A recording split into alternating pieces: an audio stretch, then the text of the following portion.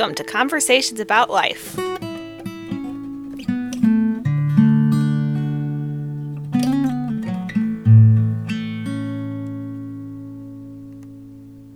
Good coffee. Thank you. You're welcome. Well, thanks, Joe, for getting together with me. My pleasure. We met in the sauna. We were talking with another person, and I think he was talking about, he's into, that was Dave. Yes. Into kind of self-improvement, meditation, the law of attraction, kind of some of these trendy things. And then I asked you if you wanted to be on the podcast. And just now you were telling me that you're a journalist. Mm-hmm. So are you a freelance journalist? Well, yes and no. Actually, I mean, the way journalism is today, there's the industry's been decimated by the internet.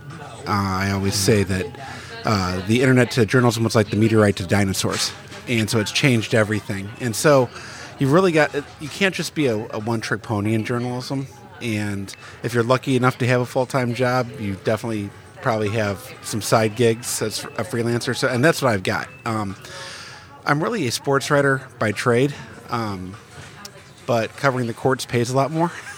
Covering the what? Covering the courts. And okay. I cover the courts in St. Louis and the eastern half of Missouri and the Metro East for an organization called Courthouse News Service. I've worked for them for 15 years. They're a great company.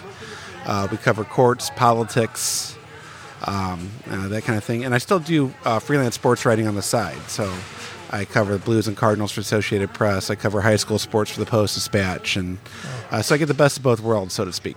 Okay. So are you really into sports? Love sports. Oh, do you? Yeah. Okay. I actually, in this time of great division in this country, it's a great uniter. Especially in this city. I always said St. Louis doesn't do a lot of things right. We don't do jobs right. We don't do education right, roads. But the one thing that brings us together is sports. You look at when the Rams won in '99. You look at when the Cardinals would go on their World Series runs. You look at last year with the Blues, and it was white and black. It was rich and poor. It was educated, non-educated, old and young, all together. And, I think there's very few things in our society that brings us together like that. And unfortunately, it kind of ties into why we're probably talking today. It's like, I think we can both agree that we would hope that faith would be that uniter. And unfortunately, it can tend to divide than unite. And that's a shame. Mm-hmm. So, you're a Christian. I've gotten that just by yes, the brief things we've said to one another. And so tell me, did you grow up as a Christian? Yes, sir. I grew up in a Catholic home. My grandfather was actually studying to be a priest. He was in seminary when he met my grandmother, and he left the seminary. But he kept that priest mentality as he raised the family. And, I was very close with him growing up, and he, really set that spiritual foundation for me. When he died when I was 13, there was nobody there to make me go to church anymore, so I kind of rebelled. I was grieving. I, asked the typical questions of an immature person of faith, of why God did you do this, that kind of thing, and used it as an excuse to go my own way. And quite honestly, that was the worst period of my life. I made bad decisions. I, was in a dark place. And it really wasn't until I came back to the church as a Protestant in my early 20s that I didn't truly find, happiness. And that's kind of where we met. Is he was, Dave was talking about, this spiritual self-help stuff that's very trendy today. Mm-hmm. And, I just couldn't help but interject. I'm like, yeah, I do the same thing, but for me, it's reading my Bible every day. Mm-hmm. And setting the tone there. And, it's been a crazy journey, and it's still going on, especially with what's going on today, in politics and how it should or shouldn't relate to our faith and so on. So in your household, it was your grandfather and grandmother. Who else was a part of your household? Well, my mom had me when she was 17 years old, and my parents divorced when I was 1, so she moved back home. I see. So okay. I had, she was part of 5 siblings, and she was the second oldest, and most of them still lived at home. So they were more like older brothers and sisters to me, and we were all raised, I mean, to me, I had 2 sets of parents, my grandparents and my mom, and they were all very instrumental, and even my aunts and uncles were it was like a village, and I gained something from each of them, and I'm part of an even bigger family. We have cousins all over the place. We're all still in St. Louis for the most part, and it's truly a village mentality when it comes to our family, and and it was funny when I came back to the church. They're still all very devout Catholics, and I have nothing against that faith. I think it's a beautiful faith when it's not marred by man. And but it just didn't reach me. I kind of equate it to different learning styles. Some kids learn more in an unstructured environment than versus a structured environment. We're all on the same team, though, and so when I came back, I actually started going to a very small Presbyterian church.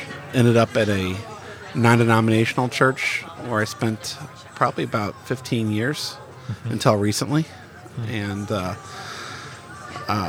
I've started attending another non-denominational church. And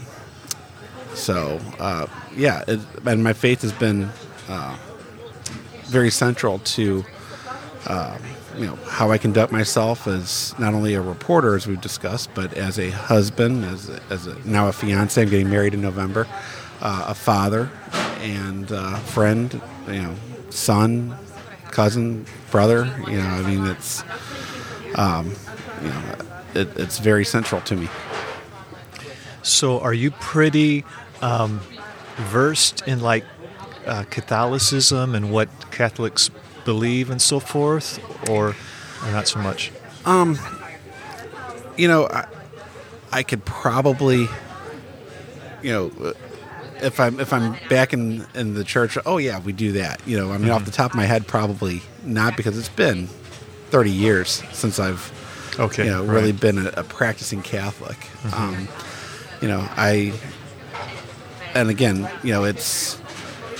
It's I still, my family's all Catholic, and God bless them, and I think we're all going to the same place because of our belief. But for me, it's just I was challenged more by my to get into the Bible and to really further my walk with Jesus, just with where I'm going to church now.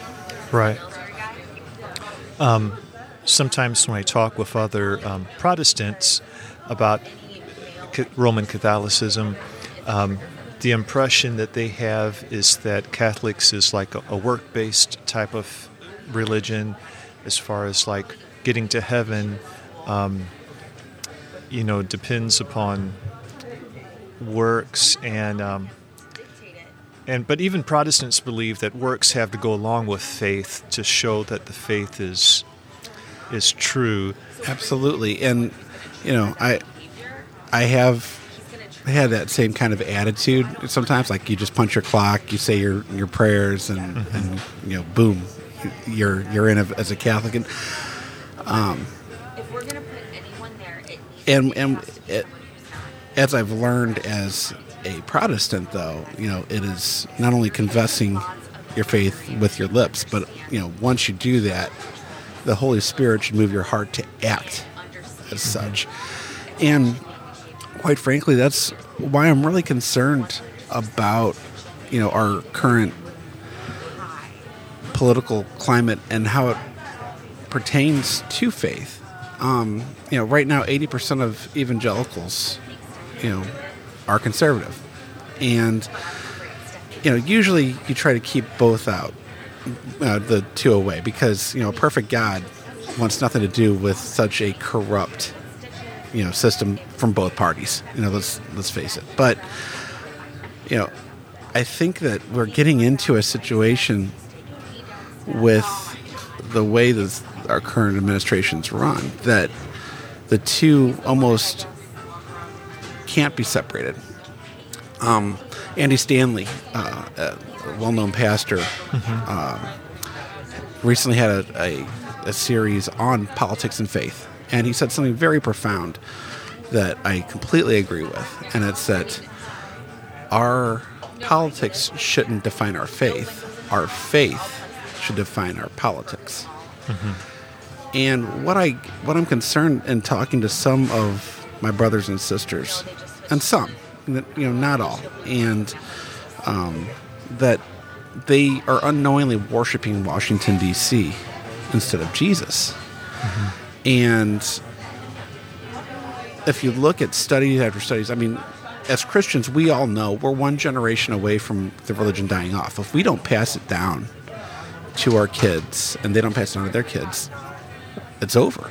You look at where it is in Europe right now, and it stopped getting passed down. You have these beautiful churches that are empty all over the continent, and it's sad.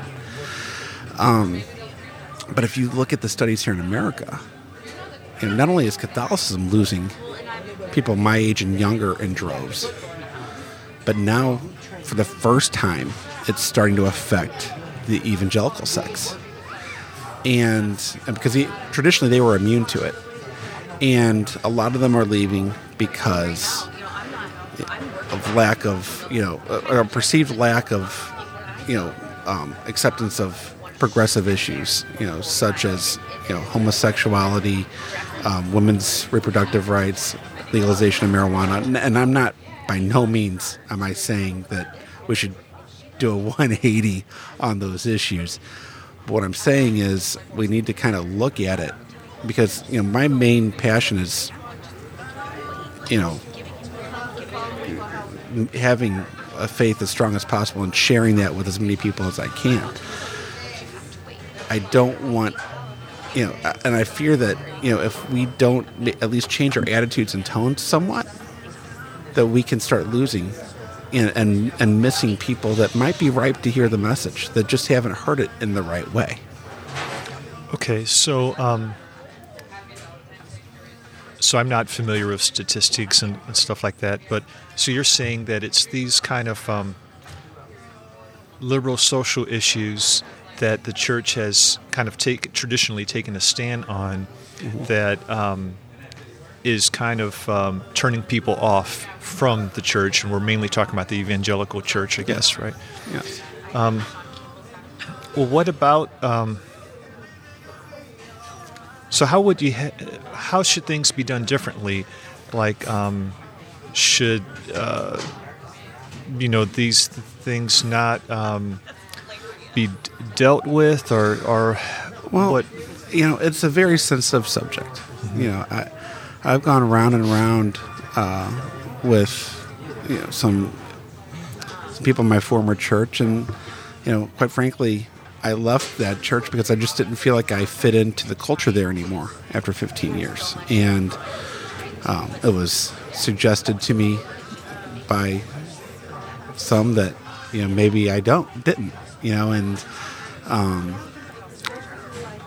when I started, and this wasn't even in the context of Christianity, but when I started, expressing some of my views politically, because when I first came to the the Protestant sect, even though I was raised in a liberal household, I was a Republican. I think it was one of the ways I rebelled from my family, and so I was like your typical Protestant, Republican and conservative, family values, that kind of thing, and a myriad of circumstances started to get me to reconsider my opinion. One of them was covering the Ferguson protests. I grew up in North County. I grew up in Bridgeton, 10, 15 minutes away from Ferguson. We played them in Little League. I thought I knew Ferguson. I didn't. And only a madman refuses to change his stance when presented with alternative facts. And I kept hearing story after story of a different experience, and a lot of it had to do with the color of one's skin. And, again, my faith, like if we're all made in God's image, well, why do we have these kind of different experiences? Well, what's going on here? And, so it got me really reevaluating what my attitudes were towards it and how I should respond as a Christ follower. And then I covered the Trump rally, the Trump political rally during his campaign at Peabody Opera House for my work. And still, walking in that building, I consider myself a Republican. I left that building knowing I wouldn't vote for the man. Now, I didn't vote for his main opponent. I voted third party. Still, I couldn't bring myself to go to the other side. But just the hate and vitriol and anger and fear that he was promoting in that building and just the toxic energy. I'm like, this is not what God wants. This is not what Jesus wants. And I couldn't do it. And to me, it's gotten worse. And I think it's almost getting to the point where, for the first time, we may have to take a stand to save our witness. Because, and I know the whole, we need to, be good conservative Christians to, to save unborn babies and, for our gun rights, which I always thought was interesting when you bring it into a religious arena, because if we're for unborn life and by definition an extension for all life, then how are we for guns, which by definition are only meant to destroy life? It never made sense to me. But that's another tangent. But if we're going to be for life, then how can we ignore kids in cages at the border? How can we ignore a broken foster system?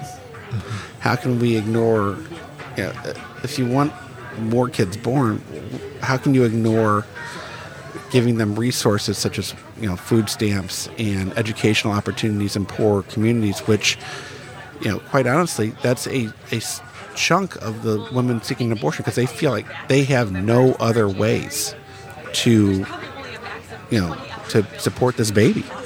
And what I've personally found as a Christian is, we're all for an unborn baby, to get that baby born. But once that baby's born, then it becomes a freeloader on the system and a moocher. Get a job. And to me, I don't think that's what Jesus wants us to do. And when I started, expressing some of these views and expressing, pro-media views especially, I was actually attacked. Pro-media views? Yes, okay. like defending the media from the fake see. news attacks and stuff. Okay. I was actually attacked by friends people I thought were friends of my church. And at church, literally.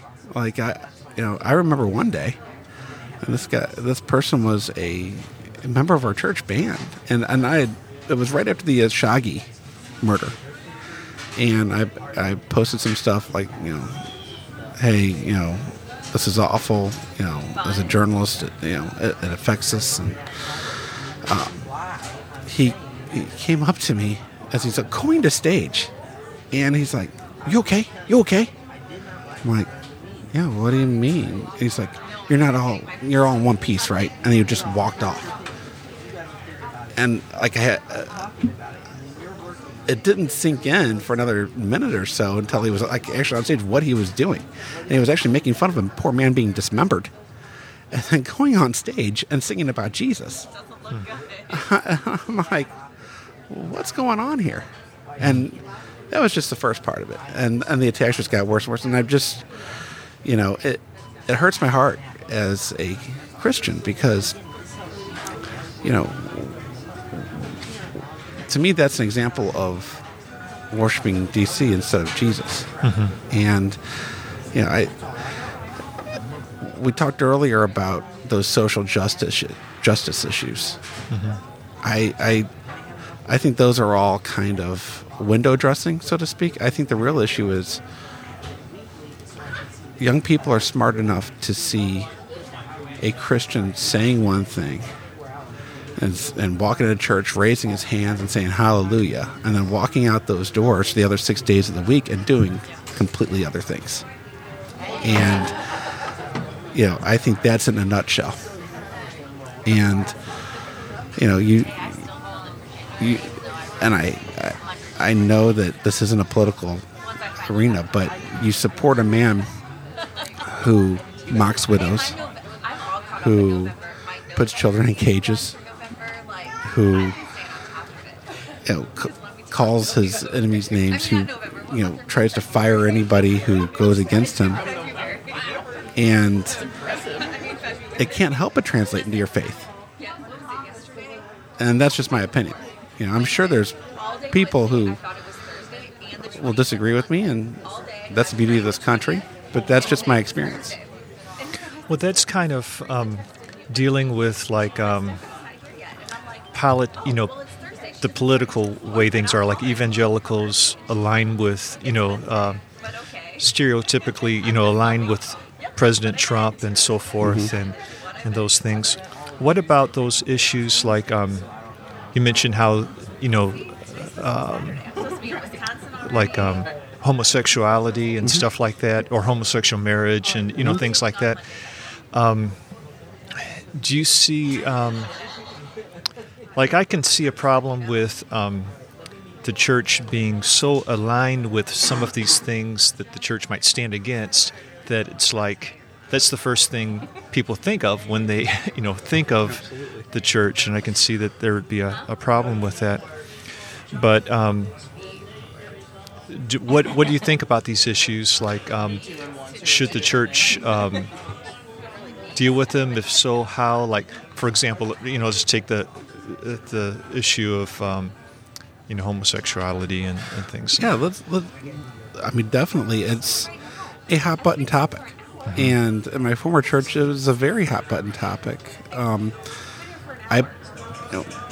I'm going to be, completely transparent here. I've got friends, I've got loved ones, family members who are a member of the LGBTQ community. So I've grappled with this issue as a Christian, because there are some verses in the Bible that are pretty blunt about the feeling of that. At the same time, I've talked with fellow gay Christians, and they interpret those same verses completely differently, and it's fascinating to me. Now, the one thing we can all agree on is that none of us are in the position to judge anybody. That's Jesus and God's, job at the throne. And I think that's where we tend to get off the rails on this topic. We start becoming the judges. Now, and I can give you a couple examples. I made a post on my Facebook page, and it said, I would rather be excluded for who I include than included for who I exclude. And it had a rainbow stripe of hearts on it. I had breakfast a week or so later with one of the pastors of my church, and he specifically asked me what I meant by that. I'm like, I meant exactly what it said. And he was disturbed that I would post something like that, because he was worried that, I was accepting of, I guess because he was worried I was, believing the quote-unquote lie of homosexuality. And, I just kind of changed the subject because I didn't think Chick-fil-A in the middle of the morning was a very good venue to maybe have his head explode. But, I think that, there's, and I'll never begrudge a church for believing that, it's a lie society's trying to perpetrate, that it's okay and stuff like that. And I'm sure that there's elements of truth to that. But I think that, for as much as the church wants to point to science as reasons for to rid America of abortion, hey, scientifically keep these babies alive longer, blah, blah, blah. I also think science points to the fact that there's definitely a DNA correlation to homosexuality. And so to ignore one and accept the other, I think can be disingenuous. Does it make it right? Does it make it wrong? Again, I don't think, for me, it's my right to judge. My job, as what God has laid out to me, is to love. Period. And I firmly believe that when you accept Jesus into your heart and that Holy Spirit comes on you, it changes you in ways that you would never imagine. And it's no different for a gay person. Now, maybe the Holy Spirit's will is to change him into a straight person. Maybe the Holy Spirit's will is to say, I've got something more important for you. Maybe I need you to reach these people who are struggling in my name. Who are we to try to limit the Holy Spirit and what it can and cannot do? And I think that's kind of where a lot of churches get stuck.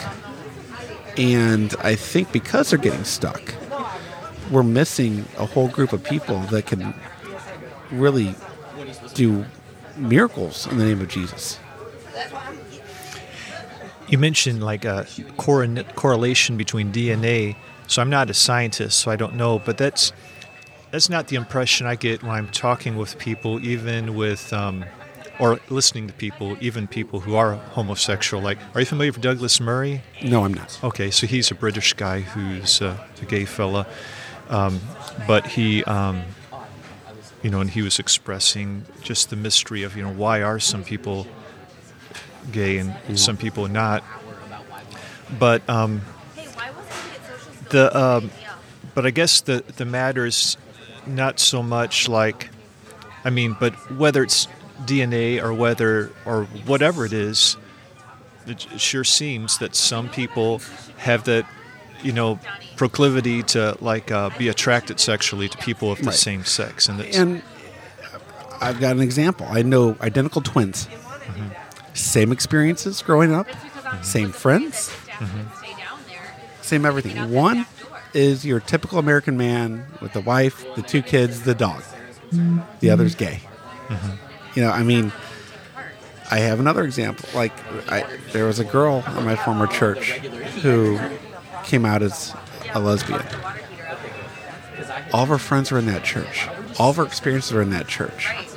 And I find it impossible to believe that she would risk getting shunned by all of that by just trying to be trendy, quote unquote, so to speak, as many churches believe it is. Right. To me that that shows that there is definitely a proclivity. Is there a DNA link? No, there hasn't been one established yet. Okay. Would I be surprised if down the road there is? Absolutely not. Could it be something as simple as, as a heterosexual person, my fiance is a redhead. I like redheads. Maybe you like a brunette more. Could it be that? I don't know. Again, my job is to love, regardless. Right.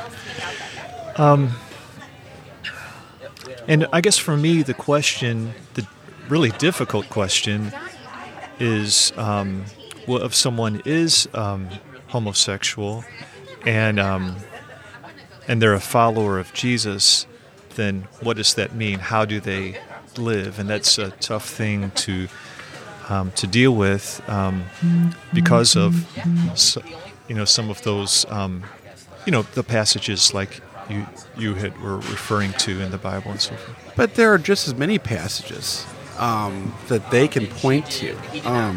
I was reading Acts 15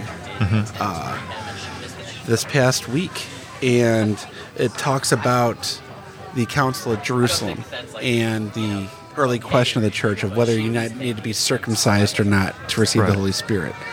And the answer was no. And thank God for all of us who are not Jewish that they came up with that answer. And I know a lot of people in that community hold on to that verse because it's like, no, this is just an example of that everybody's welcome to the table. Also, if you look in, it's a passage when Peter goes up to the eunuch on the road. Right. Sometimes I get my Peters and Pauls mixed up. Sorry. And he's a eunuch.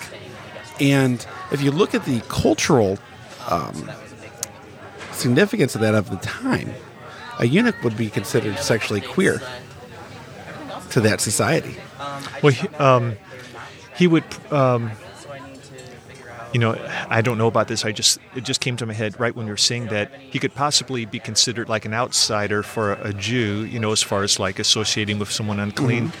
But like, I was kind of under the impression that eunuchs were more of like castrated for the purpose of serving in some, official position, and they would be more faithful in that position if they were not like have this typical passions and desires of a typical male. Yeah. And I actually had some prepared some notes on that because that's the traditional teaching on it.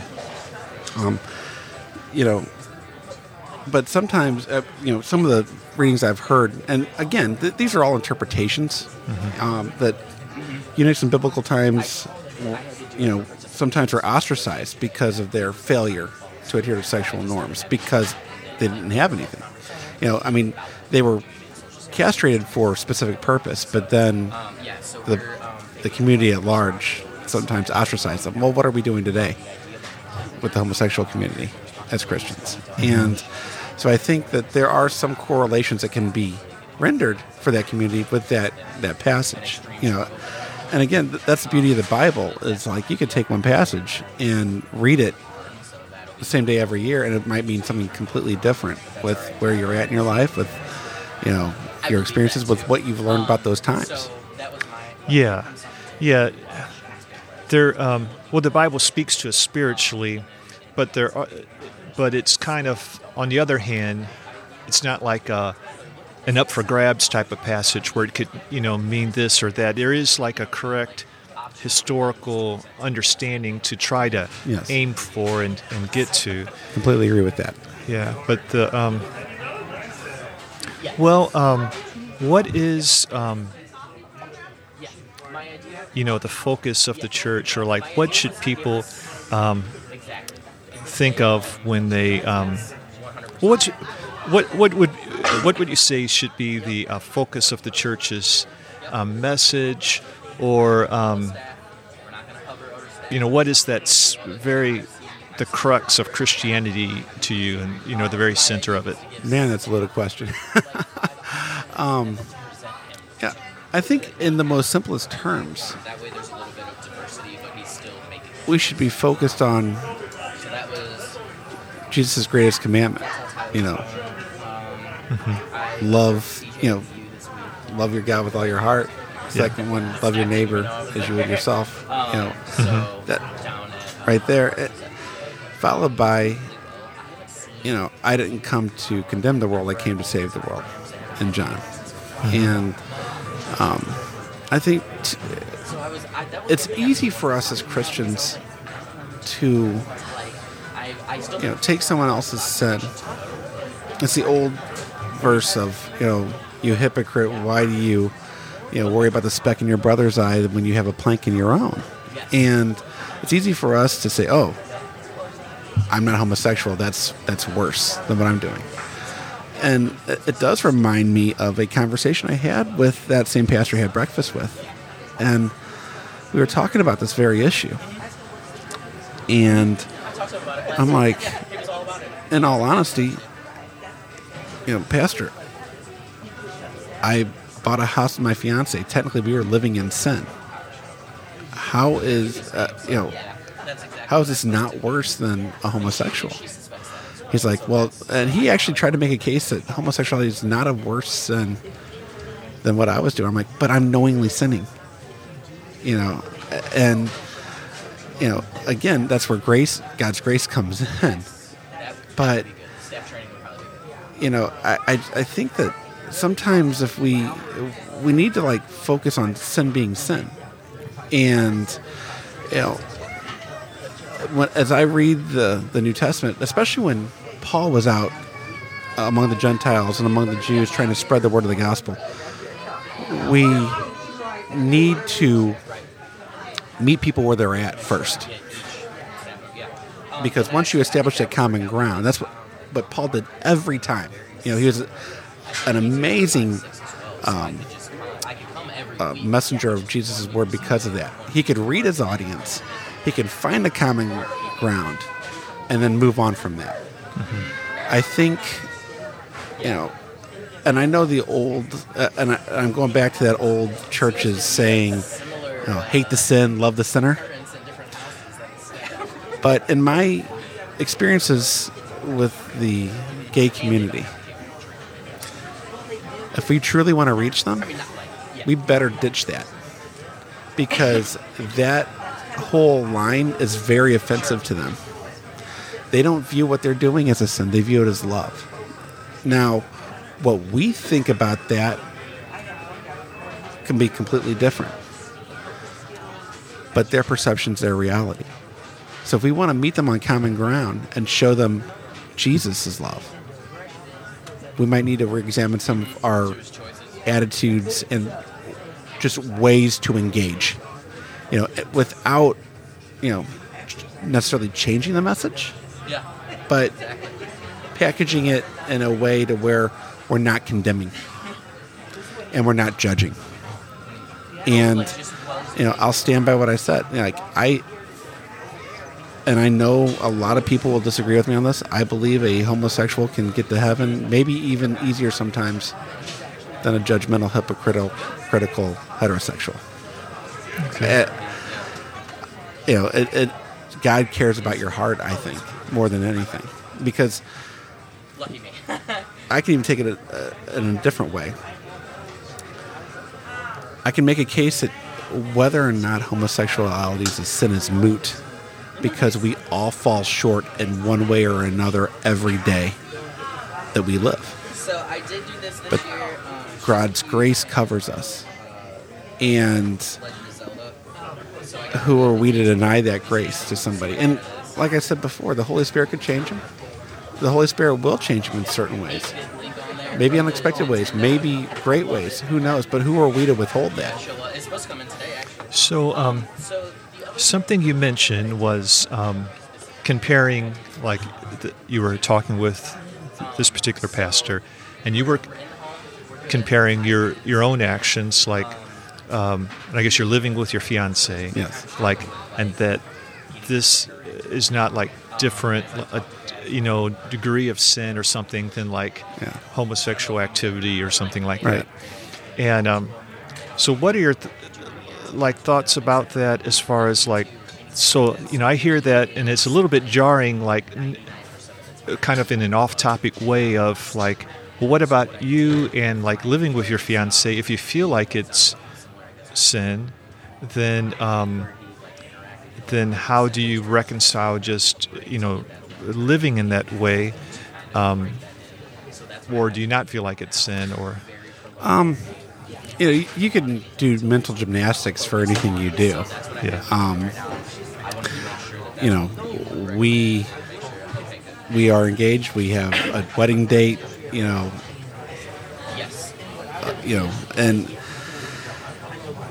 we both talked about this, and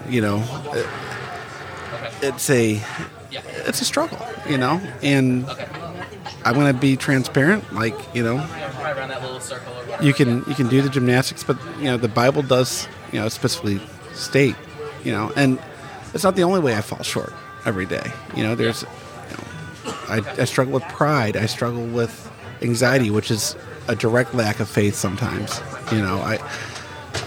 But I don't think I'm alone. I think that that's part of the experience as a Christian. And, it didn't really dawn on me that, that about that until that conversation popped up. And, I'm reading these scriptures and I'm like, wow. But, again, I just trust that God knows my heart, and He knows I'm not perfect. And, He knows I'm trying to do the right thing. And, it may come off as hypocritical as I sit here and worry about our faith and being transparent and stuff like that. But again, I'm not going to, try to hide the glass house I live in either. I think one of the problems we have as Christians is we try to present this perfect front for people. Mm-hmm. And I think people really appreciate it when we're honest about where we fall short. And, and we share about how God's helped us with that. And I think, with me coming to that, I think, and praying about that, I think God is helping me, be a better father, be a better husband, be a better partner through this, because I'm trying to concentrate on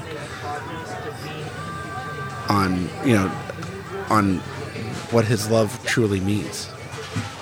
Yeah. And the jarring part was not so much like, well, I'm doing this because it's probably pretty common. The more jarring part was like, well, this is sin and I'm doing it, kind of confessing it as sin. Mm-hmm. But I guess when it comes to, I recognize that I'm a sinner as well, that I fall short. And I guess when it comes to like sin and Christianity, the way that I understand the New Testament is like there has to be a willingness to turn from sin. Like I'm thinking of the Sermon on the Mount, for example. But at the same time, from my experience, I trip up over and over again, and sometimes over the same things. Absolutely. And in that same sermon, there's the Lord's Prayer, which says, forgive us of our trespasses. So evidently, it's understood we need to come to God for forgiveness and so forth. But I think it seems like there has to be, but the idea of like grace being an excuse for sin, that seems contrary, because I think it's in Jude where there's mentioned something about like licentiousness, a grace being an excuse for licentiousness, like this is a perversion of that grace. Right. I'm kind of saying it in my own words. So it seems like we've been freed from the power of sin. Like before we experience God, it's like we're a slave to it. It's like it's just all we know. But now, once we've been impacted by that message, well, by forgiveness, really, and it's a thing spiritually communicated to us, where it's like God lifts that guilt from us, and we learn about Jesus and the cross, and that He died for our sins, and there's like forgiveness and stuff like that. It's like now we're free to follow Him and to leave sin behind. It's a progressive thing, or that's how I've experienced it. Like in a lot of ways, we are, but we keep returning to it sometimes in various aspects of our lives. Unfortunately, It does seem like that. And again, I mean, it's like it's a continuous struggle. But I think that there's a power in that struggle. I think that by acknowledging our weakness, that's when we can let God come in and change us. And that's definitely not the only area I fall woefully short at. And,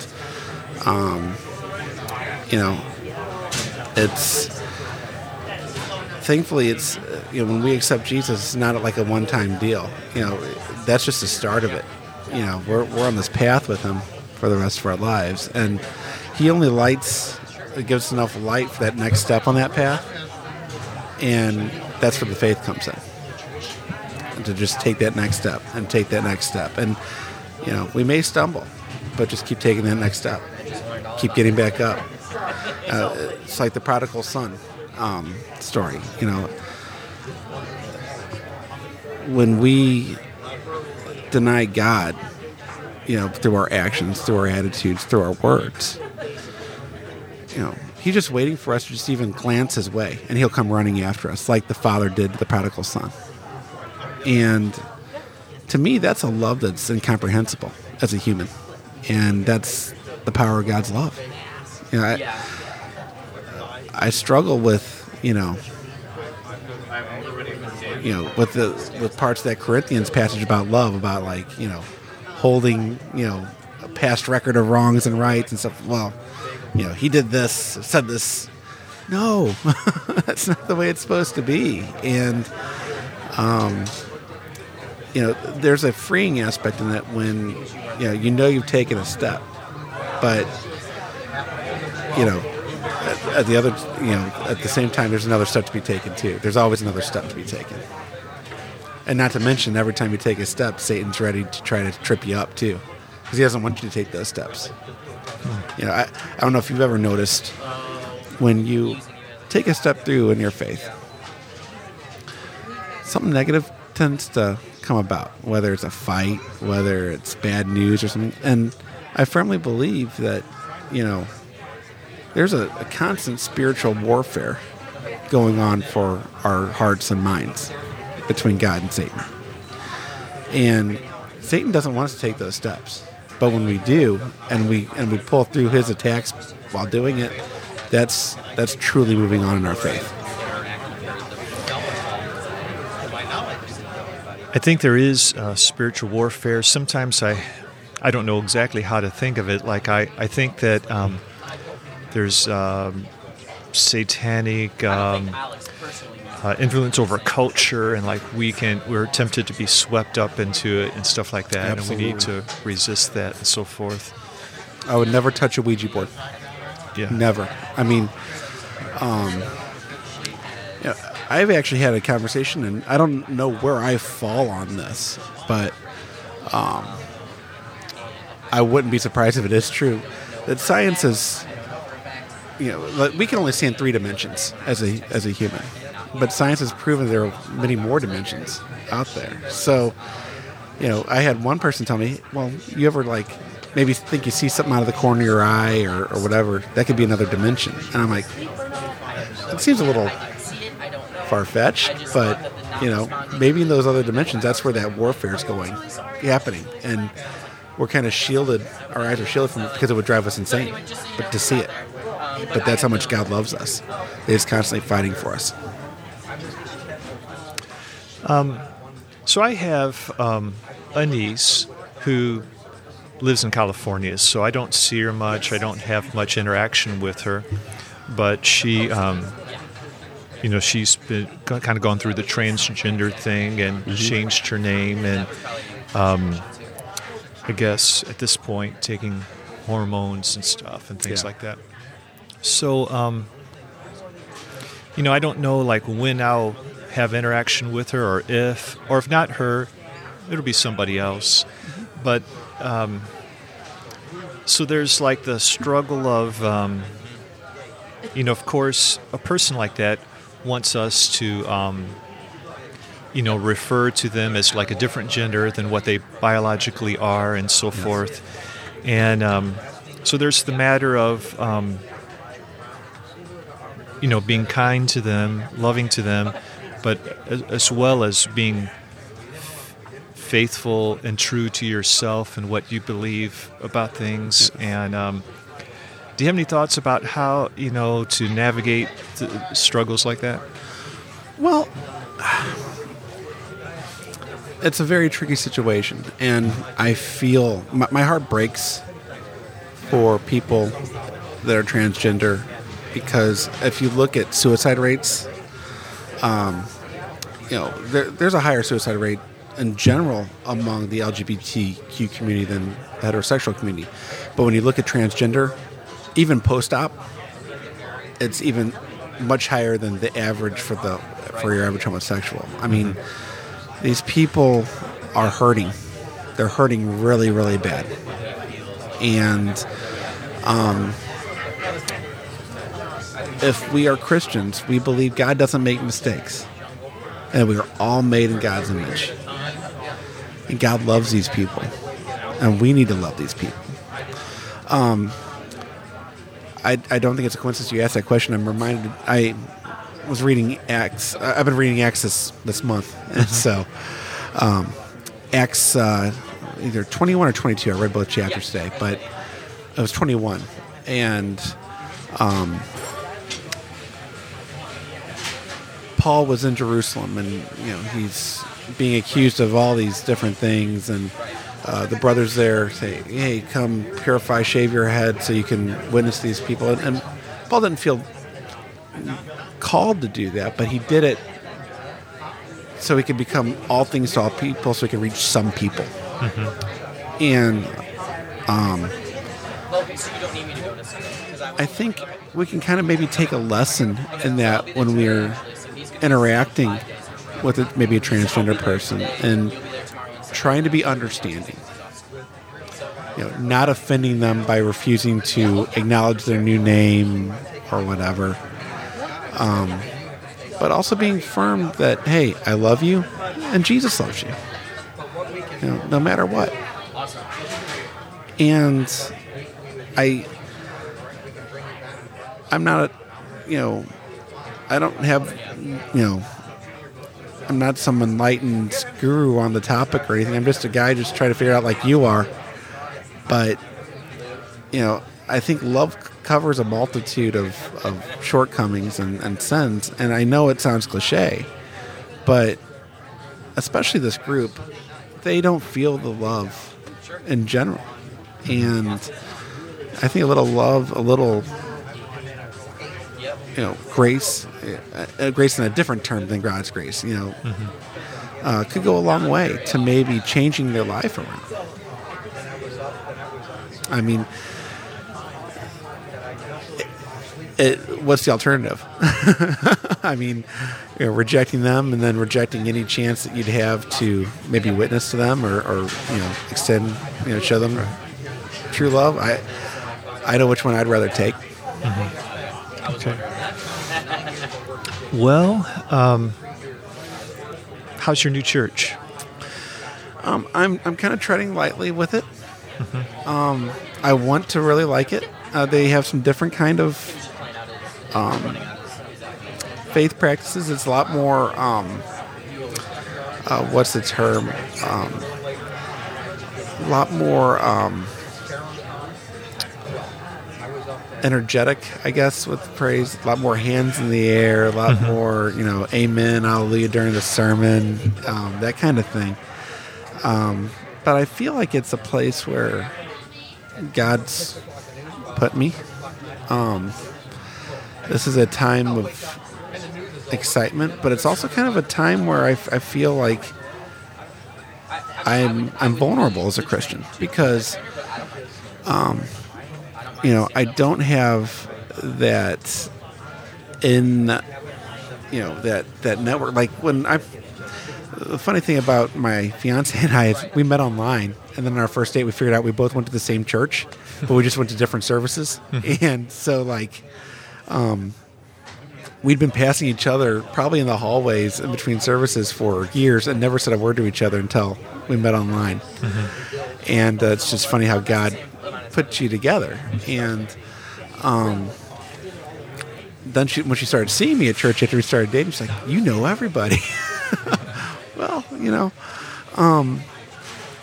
but I don't have that at this new church. And, obviously being at one place for 15 years, you have a small group, you have, blah, blah. I mean, my small group pretty much ghosted me, towards the end, and at my old church. And, because of those experiences, I'm treading lightly. I'm wanting to like it, but I'm just like, okay, when's the other shoe going to drop? When do I see what they're really like? But so far so good. The scriptures are definitely Bible-based, which is very important to me. The pastor seems extremely sincere in his messages. And one message in particular that he gave stood out.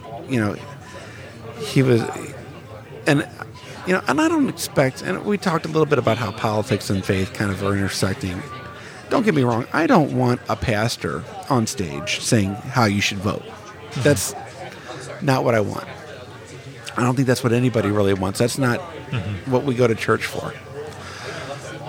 But, he said something from the pulpit. He's like, we look, there are a lot of people who follow certain people in our society because they, quote unquote, tell it like it is. And I think we can all easily draw a conclusion who we might be referring to. But he said, we should be following somebody who tells us what it could be. Jesus didn't stare at the mountain and say, oh, there's a mountain there. We're going to probably have to climb it and get this is going to be really hard. I don't know if we can do this. No. Just like, no, here's a mountain. Here's how I'm going to move it. And, I think that we have to be very careful, no matter if it's politics or pop culture or even our circle of friends. What type of people are we surrounding ourselves with? Who are we following on Facebook? What kind of emotions do we get? I read a great book recommended to me by a friend named Ashley called Believe Me, The Evangelical Road to Donald Trump by John Fee.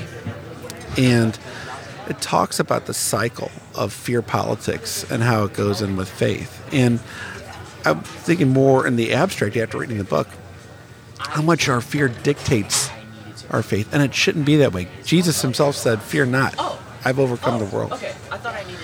And so many Christians, I think, live with that constant fear of, this might be taken from me, or I might, if they knew this about me, they wouldn't like me, or, and it shouldn't be that way. Once you sin has all of its power over you in the darkness. When you put it into the light, it loses all of its grip on you. When you confess it, there's a power in confessing your sins. And Jesus knew that. The disciples knew that. And I think deep down we all know that as Christians, but sometimes it's the hardest thing we can do. Well, yesterday I kind of was coming up with questions that I thought would be interesting, and I just made some of these cards. Let's just look through them and see if there's any that you would like me to ask you. Okay.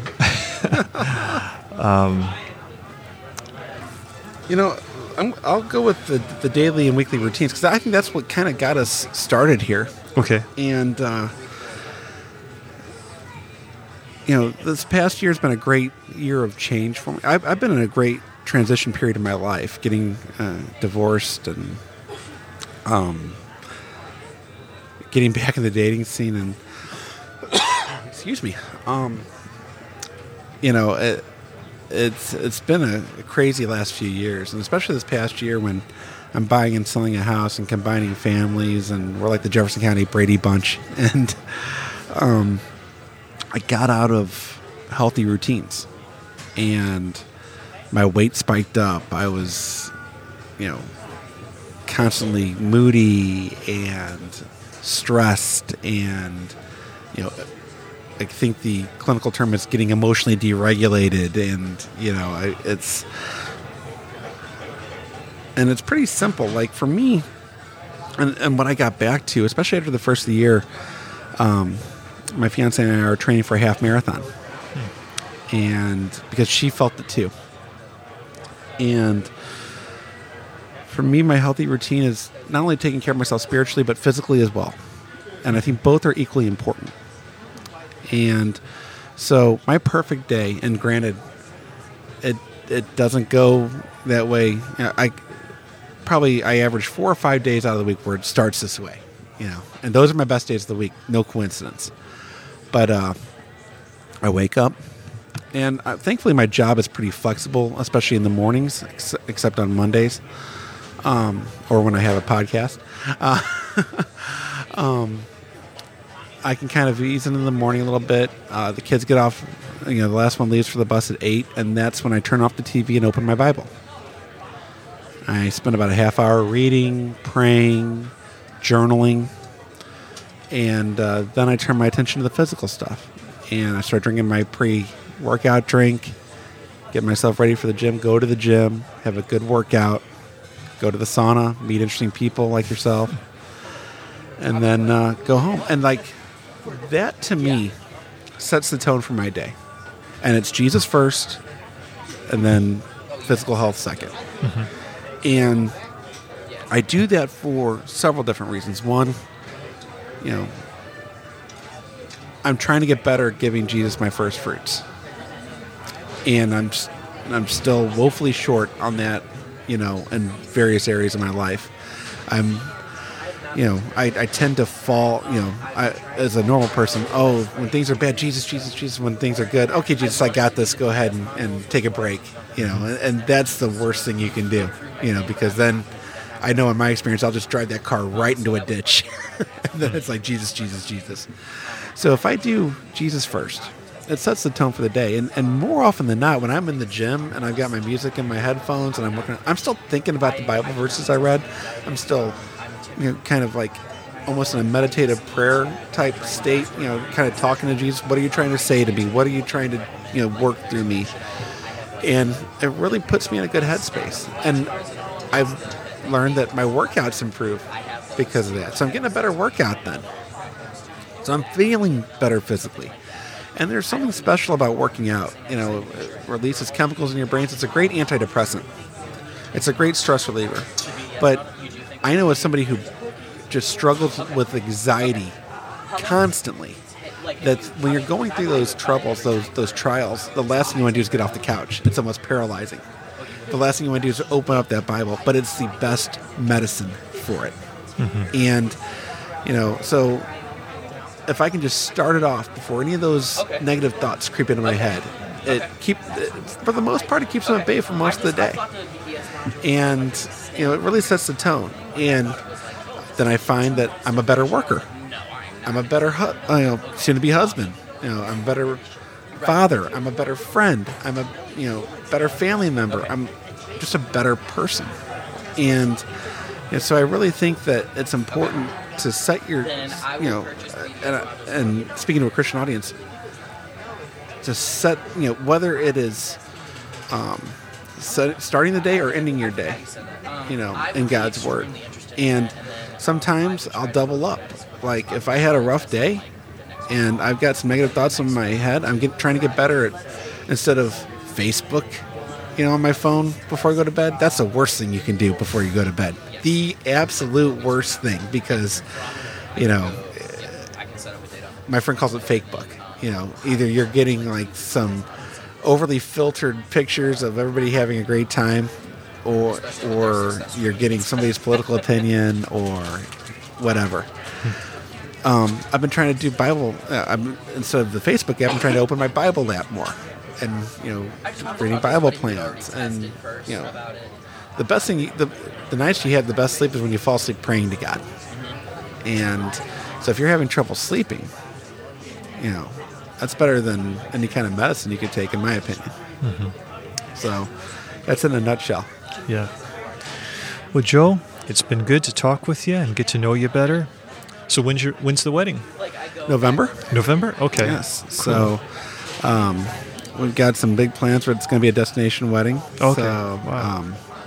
We're actually going to get married in Las Vegas, but then we're going on a family cruise after that to Cozumel, where we're going to say special vows on the beach and stuff like that. And so it's going to be fun. It's going to be crazy with 4 kids and passports and all that stuff.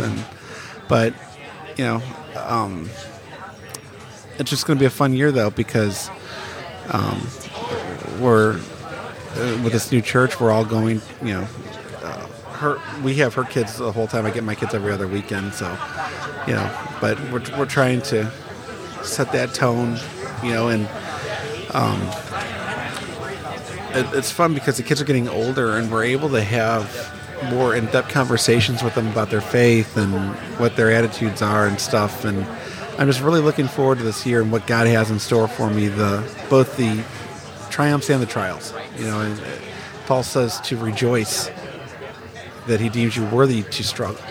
And so, there's going to be some mountains and there's going to be some valleys, but through it all, Jesus is with us, and that's what I'm looking forward to, is seeing how far down that path I get this year. Right. Well, thanks, Joel. Appreciate your time.